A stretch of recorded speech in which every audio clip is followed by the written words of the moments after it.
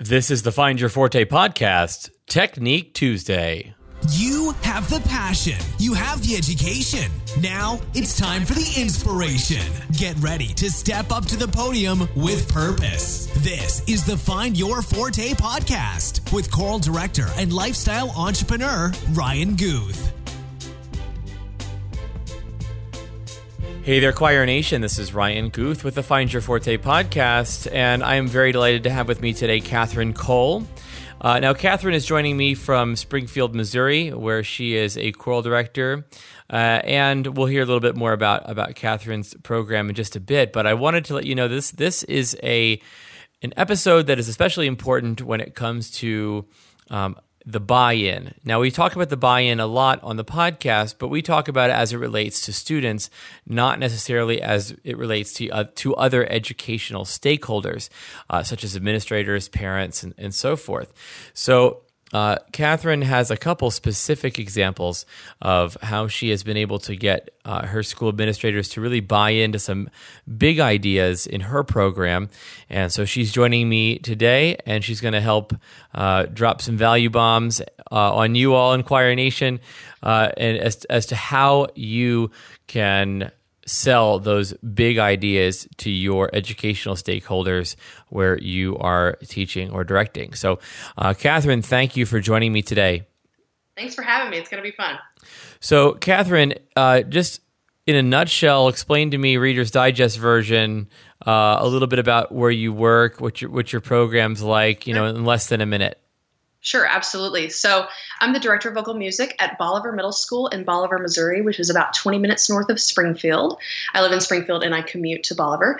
And I teach grades 6th, 7th, and 8th.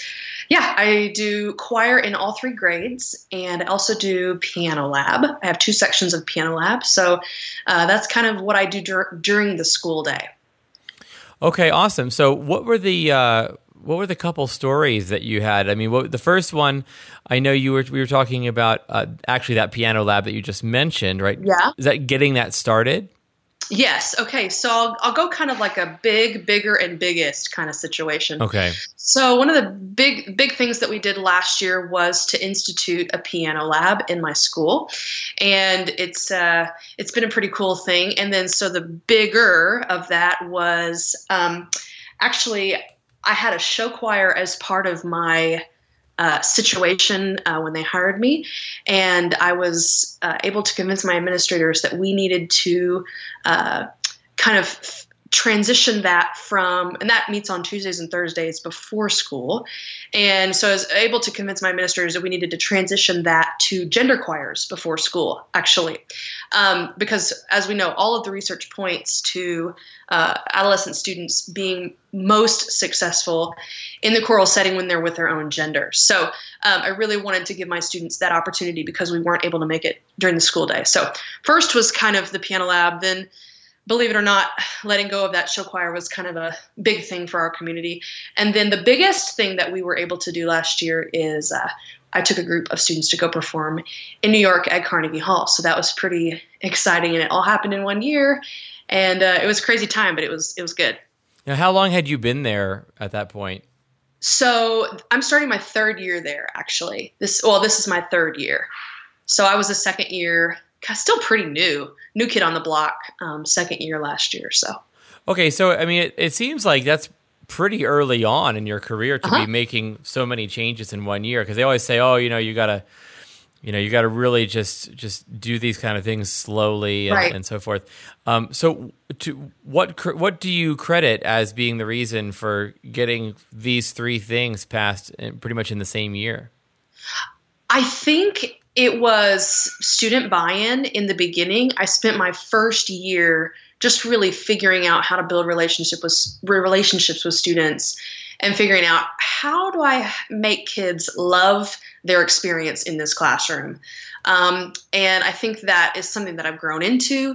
And I think when a kid goes home and talks to their parents about how much they love being in a classroom, I think that immediately builds rapport with the parent without you ever meeting that parent face to face. So I think that was part of it. And I don't know. It was just, I think maybe my personality. I think people thought I was just crazy enough to do things, and so I have a pretty go-getter personality, and I think there was just a lot of buy-in. I think that's kind of where it all started, is just getting kids to buy into the idea of singing, and then, hey, this is a pretty cool place where lots of cool things can happen. So let's dream big. Let's not, just stay in a very small-minded kind of situation of what a middle school choral program should look like. So do you feel like you, I don't know, do you feel like you had to, like, was there a pitch, or was there like a presentation? Sure. Or Absolutely. you give me some big picture answers, but like what exactly? Yeah. So let's talk about details. I have kind of 5 things that I wanted to kind of touch on. The first thing is, don't be scared of the big idea. If there's a big dream and a big idea in your heart and in your brain, that came to you for a reason. And I think that just the not being afraid of, well, we've always done it this way before. I think that's, obviously a big thing. And then more technical things, I think you need to plan a year to 18 months ahead, which is something that when I had taken a group of students to New York before in my previous job, and I knew that I wanted to give my students that opportunity. And I had a friend of mine who called me and said, hey, we're doing this. He called me, I think in May of last year, and said, hey, May or April of last year, and said, hey, we're doing this concert in June of 2016. Would you like to come? And I said, absolutely. So I put the bug in my administrator's ear. And I think that the earlier you can plant seeds and say, hey, what do you think about this idea? And just be an idea person. I think that's something that is really, really going to change the course of your success there. The next thing that's probably the most crucial, especially when we're talking about public school education, is you got to follow the chain of command. That's the biggest thing, is you can't just waltz into your superintendent's office. And I work in a fairly small district. So the first people I started talking to were my fellow music teachers. And I said, hey, has this ever been done before? Because I was new to the district. Has this ever been done before? Is this something that the community would get behind? Is this something that our administrators would get behind? And they said, it's pretty far-fetched to take kids, across the United States to sing at Carnegie Hall, but it's not that we can't. And so I just went to my principal and I said, hey, and he and I had I think that first year is all about building relationships, not only with your kids, but also just with your administrator. I think the more you keep the communication open, the better. I always put newsletters directly in his box. All the stuff that went home was always in his box. So he knew what was going on, which was pretty cool. So I think that part of it, developing that really good relationship with your principal, is crucial. Well, can we stop there for a second? Because for sure, absolutely. if you're keeping line of communication open with them, but in a way that is non-invasive, right? So Sure. So you're dropping correspondence in the mailbox and that kind of thing. Mm-hmm. Now, obviously, like, I'm assuming you don't come from a gigantic school, but and I'm working in middle school previously. They have a little Sure. bit more time to deal with you than than like a high school. Sure. Like where I currently am, I barely see my principal. Right. I mean, even at events that are school-wide events, I barely see my principal just because of how busy she is. But Sure. by dropping the newsletter in there and that little correspondence, it is some way of staying connected, giving value to that administrator without only coming to them when you need to ask for something. Oh, absolutely. Oh man, you've gotta be proactive. You've got to win friends and influence people in that way, to borrow Carnegie again. But you've got to seek out that relationship. And I also had an amazing administrator. He's no longer our principal. He moved to a different district, but he was pretty awesome. If you have somebody like either in a high school setting, that's not nearly as accessible, I think email is really powerful, because even if they don't respond, they still see it. I think social media is super powerful, especially now. That's something that I need to get better at. I mean, the more you can tweet and Insta and Snapchat and everything, the stuff that's going on in your classroom, especially if you have administrators who are tech or pro tech. I think that is subtle ways of saying, hey, here's what we're doing. And, you can only be successful if you're being proactive, I think. It's kind of like the squeaky wheel gets the grease a little bit, but not even in the requesting kind of thing, but just in the, hey, here we are, here's what we're doing. Right. You're staying on the radar. Yeah, absolutely. You're staying on the radar. And one thing that was really cool, and my first year, I thought it was both a blessing and a curse. I had lunch duty, and lunch duty was the loudest, most obnoxious thing, but it was also the best way to get kids to come sing, because I would just go up to kids and I would say, why are you not in my program? And why are you not singing for me? Sing me happy birthday. And they would sing happy birthday. And I would say, you're in. So, and my administrator will also do lunch duty. So we got that chance to kind of chat every day. So that was a real help to me. So yeah, lines of communication, even whether it's social media or email or verbal or even hard copy, whatever you can do to put the face of your program out there to your administrators and parents. Okay, so step one, I guess, would be foster a strong relationship with your administrator, absolutely, so that you're in a good position to ask. Okay, so what is step two? So then follow the chain of command from there. When you make the pitch to your administrator, to your principal, go in with as much. Go in with as much information as you can, but don't take a ton of time. So most principals or administrators, they want to know what you need, and they want to know how quickly you can explain it. And then if they want to follow up and have more information, I would say get your big picture situation first, and then line out details later. Don't go in with a ton of details. Go in and say, hey, this is my big idea.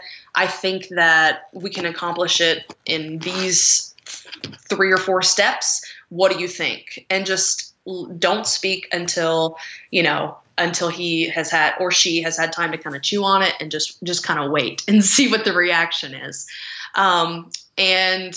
And then your administrator's job at that point, if they're a good administrator, is to say, okay, I think we can do this. Let's talk further about it. Maybe have a second meeting with more details. And then for us in our district specifically, our principal felt like we needed to submit it to our superintendent and to the school board for approval. So that was kind of our in what situation was this? Is this a New York situation? This is the New York situation. Okay. Yeah. Okay. So follow the chain of command. Okay, so we got buddy with the principal, right? follow the chain of command. And I mean, now at this point, let's say you get approval from the board, superintendent, mm-hmm. whatever. At this point, what is next? Are you pitching it to parents, or are parents just going to go along with you? I definitely would pitch it to parents. So if you've got a big idea, especially like if it's a trip, pitch it to parents as soon as you know as many details as you can. Mm-hmm. I had a meeting. I think I got the approval. I got the yes in early August, and I think we had a meeting right after Labor Day. And it was as much information. I gave packets, and there was Google Slides presentation, and we had about 60 parents show up with their kids. We ended up taking 20 students. So, if a third of those kids that were at that initial meeting go on the trip, that's a pretty good thing. So yeah, you pitch it to parents with as much information, because every parent's going to want to know how much is it going to cost. And I think, or if it's not a trip, something like that. Yeah, you got to pitch it to parents in the most positive and how is this going to be awesome for my kid kind of way.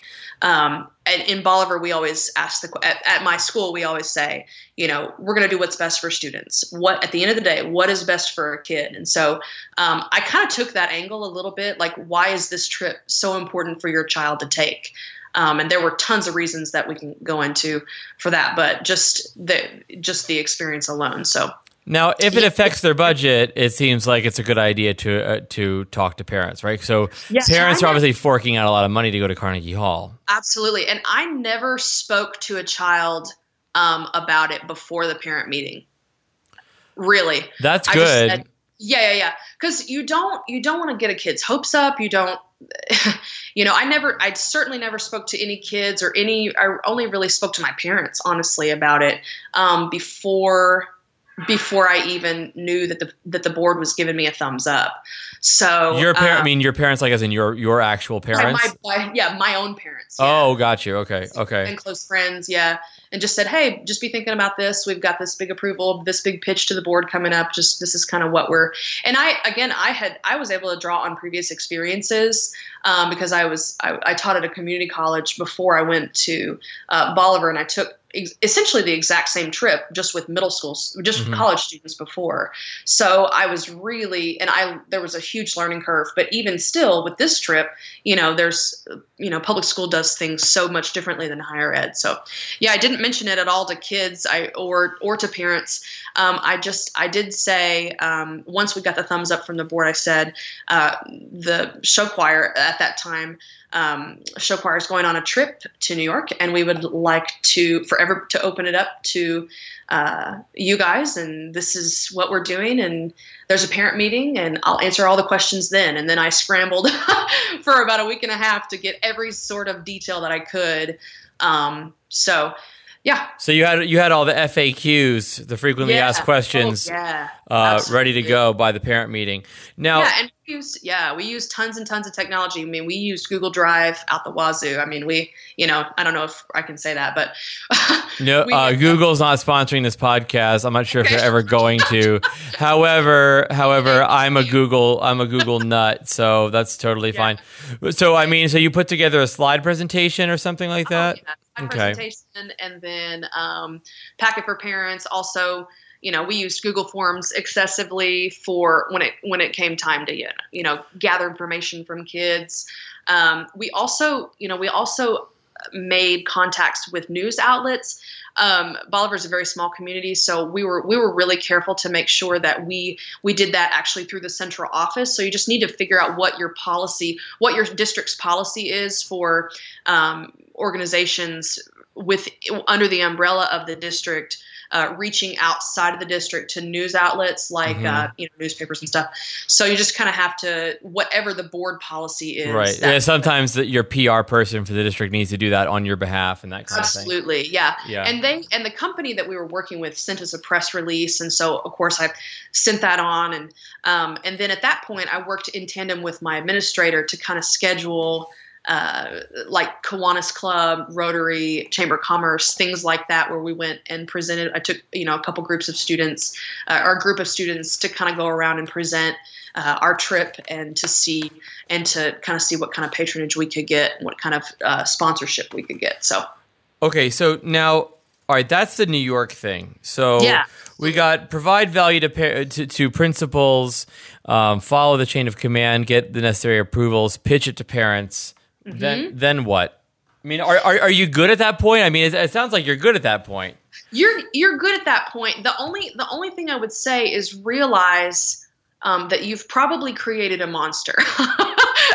I mean, once you get this big idea across the desk of your principal and then your superintendent, and then you've got parent buy-in and you've got kids invested, just realize that it's probably going to be about 4 times the work than you originally. So step 0 is you better figure out you want to do this, and because once you sell it, you better damn well follow through. No, absolutely. Because I mean, what crazy person other than me wants to take 20, 13-year-olds on a plane? Like what crazy person? I mean. and many of those kids had never even been on a plane. So, I just decided in my heart, really, honestly, it was a heart thing. I just decided my kids need this experience because I saw how life-changing it was for my former students. And I just decided that it was the right concert. It was the right conductor. It was the right piece of music. And so, yeah, I just decided from the very beginning, we're doing it. And then it's sink or swim at that point. And you just have to realize that you're in it. And, and it's the best and worst thing I have ever done. So, well, congratulations on that. And I'm sure that was a wonderful learning experience for you. Now, Catherine, let's just in this for the sake of time, because I like to keep these particular episodes pretty short. Sure. So real quick, how do these steps change when it comes to a within the school idea, like the piano, starting a piano lab or whatever? Sure. Obviously there's no parent buy-in really necessary, right? I'm assuming.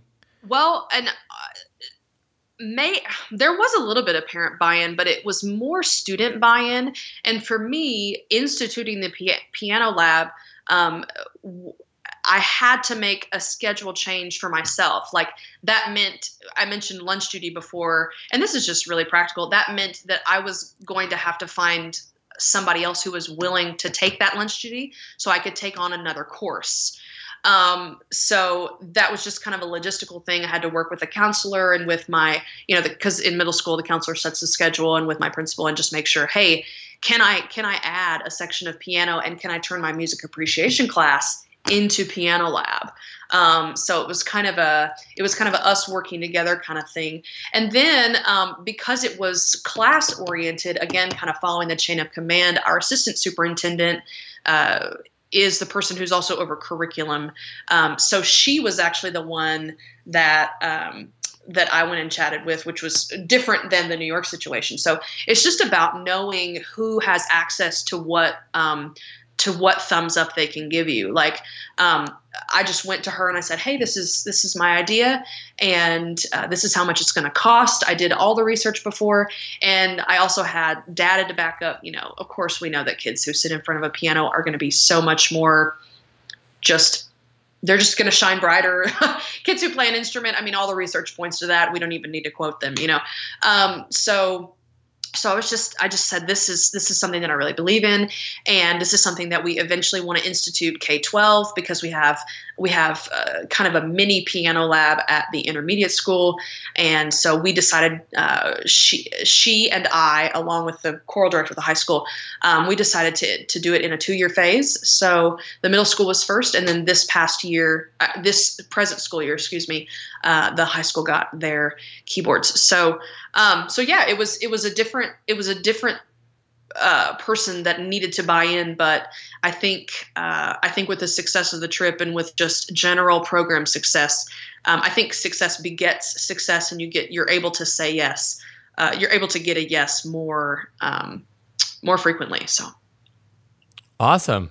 Great. Yeah. Well, listen, this has been really wonderful and insightful, and I know that Choir Nation is able to step up to their podium with purpose just a little more through this interview today with you, Catherine. So thank you for being my guest on the Find Your Forte podcast. Absolutely. Thanks for having me. It was fun. Thank you for listening to Find Your Forte with Ryan Guth. As always, join Ryan online at www.ryanguth.com for detailed show notes and discussions on every episode. If you like what you're hearing, don't forget to subscribe on iTunes and leave a review. Until next time, be amazing.